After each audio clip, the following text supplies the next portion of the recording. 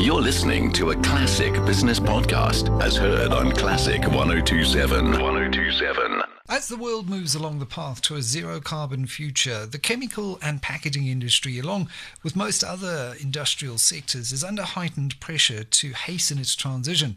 And for the sectors, sustainability isn't a new challenge. I think for decades, companies have been working under increasingly stringent regulations, but the spotlight is certainly now shining brightly on the issue of packaging and how to deal with plastic waste in particular. Now, recycling is a critical component of that, and with EPR upon us, a new Worldwide Fund for Nature report titled Plastics from Recycling to Post-Consumer Recycle It, which really looks at recycling from an industry perspective, adds some very valuable insights into this conversation.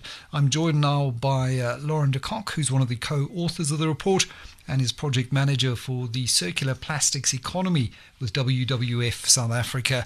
And the circular economy, as we know, really pioneered by the Helen MacArthur Foundation. Lauren, welcome to the Sustainability Slot. Thank you very much, Michael. Now, this issue of packaging and plastic waste in particular has certainly prior to COVID, it had gained an incredible momentum. Issues around single-use straws, and then COVID struck and it almost felt like it went to the back burner. It's coming back again because of EPR in South Africa. Just firstly, though, what are the recycling rates? Let's start right there, because I'm not sure that many people are aware just how low our recycling rates actually are in South Africa. It's a good point, maybe a good point to start off on. There are varying views on that. If you look at the Plastics SA report, they state that the collection rate, or they call it the input recycling rate, I think it was for 2019 was when the last report was published, and that was based on 2018 figures, was around 45%. But just note that's the collection rate. It's a complicated calculation if you look at, what are they measuring it based on, and it's on locally manufactured packaging. It's also not all the packaging and products made from plastic that actually come into the system. I mean, we do have limited data on that. So 45% is what SA is saying. We have other organizations, NGOs, academia, coming with other statistics. The IUCN has reported a 14% recycling rate, which is an output recycling rate. So yes, some people might say it's low. I think for Africa, South Africa does quite well, considering that up until now it wasn't regulated. We didn't have a mandatory EPR or extended producer responsibility regulation in place. So it was industry-led up until now. But yes, we compared to other nations who, such as the EU and the UK, I was actually in a webinar this morning, they are really seeing massive increases in their recycling rates due to new laws being put in place, new voluntary commitments by the private sector. So we also need to step up the game going forward. Yeah, and it's a global race to close the loop towards a circular economy here. EPR does that to an extent in that it's mandatory now to have a certain component that is non-virgin polymer in your production processes, and that's very important as a building block to get there. In your report, though, you found that there are some serious challenges when it comes to our recycling rates. Things like problematic packaging in food, poorly informed consumers, the poor design of plastic packaging, the supply chain is an issue here. Just take me through some of the main findings that are behind our relatively low recycling rate when we look at a benchmark against international norms. So just to clarify, I mean, these aren't the views of the WWF. We conducted this research together with project partners, the South African Plastics Pact, as well as the South African Plastic Recyclers Organisation. So we could really tap into a very wide network of industry stakeholders. And we spoke to, together with the desktop study, the literature review that we did, we spoke to stakeholders across the value chain. So I can quickly go through the industry views on these barriers from each stakeholder. And if you look at the polymer suppliers, the virgin polymer suppliers, obviously they're very heavily invested in manufacturing fossil fuel-derived polymers. That's what they do. That's their business model. Besides production in South Africa, we import up to half of our virgin polymer volumes into the country to manufacture plastics and other packaging and other products.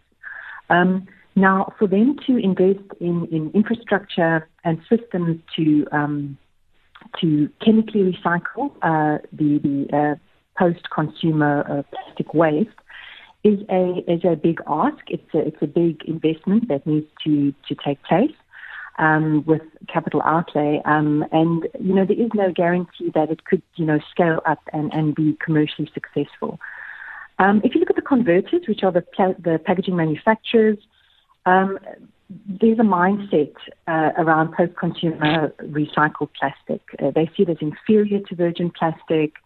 It could have a negative impact on their operational efficiencies in their plants, reduce profit margins. So on their side, it's this perception that it's inferior.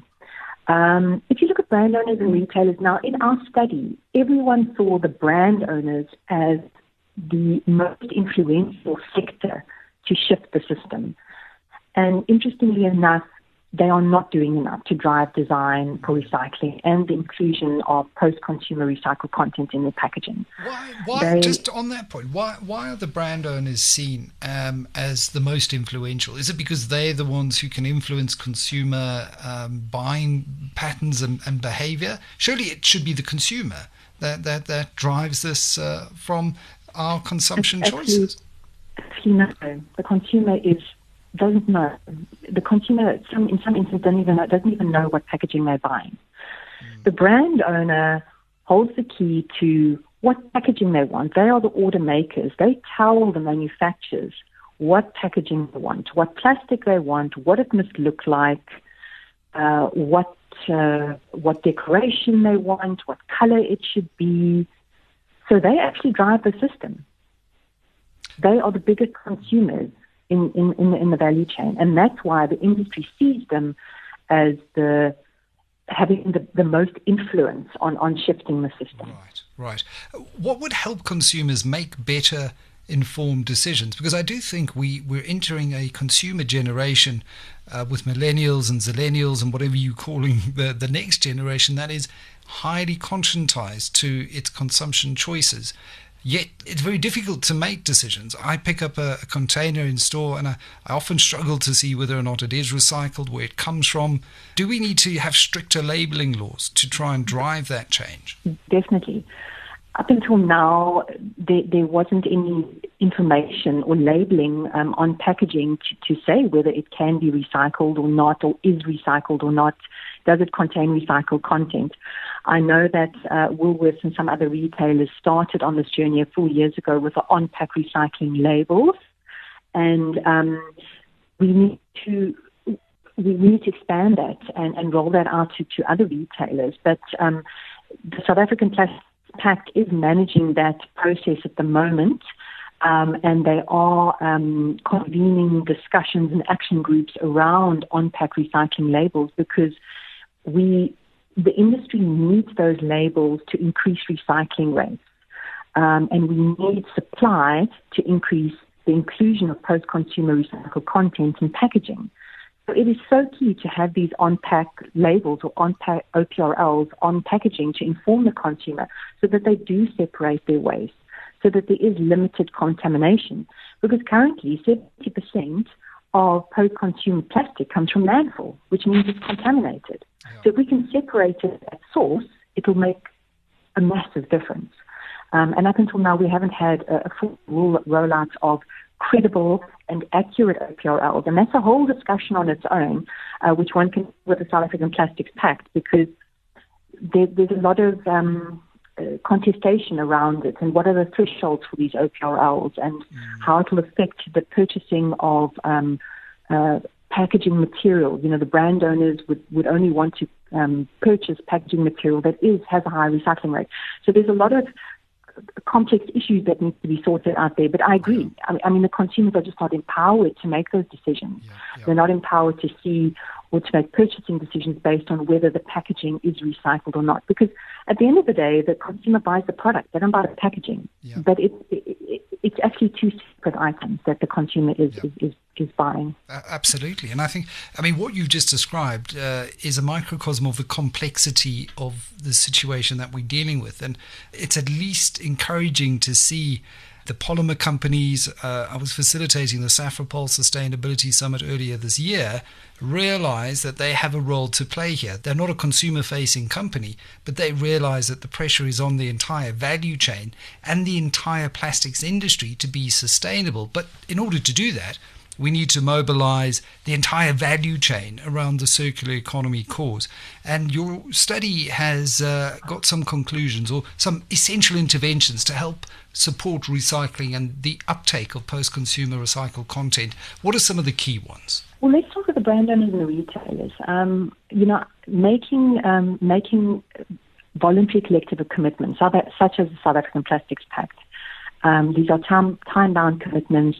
They can bring those commitments back into their organizations, set up packaging policies, and most importantly, influence their suppliers to start, providing material that contains post-consumer recycled content, and start designing their packaging so it can be recycled. That'll put pressure on higher up into the value chain towards the resin producers. There is a big barrier around food contact, but we need innovation around that. We need, and there is a lot of innovation going on internationally, so those barriers can be overcome. Also the municipalities and the producer responsibility organizations need to work together to implement this new extended producer responsibility. And as you mentioned, this is key in trying to increase recycling rates and including recycled content in products, because there are targets within the EPR regulations that need to be met. Local and national government, one of the key findings is also, they could really be a large consumer of recycled content in their public procurement policies that they can put in place. So we think that is a great sink for creating a market for post-consumer plastic, and also converters. They need to proactively encourage and provide expert support to their customers, who are the brand owners and the retailers. Consumers need to be informed what is recycled, what is not, what contains recycled content, and that's where the brand owners and retailers also are key in this discussion. They are the organizations that deal with the consumers daily.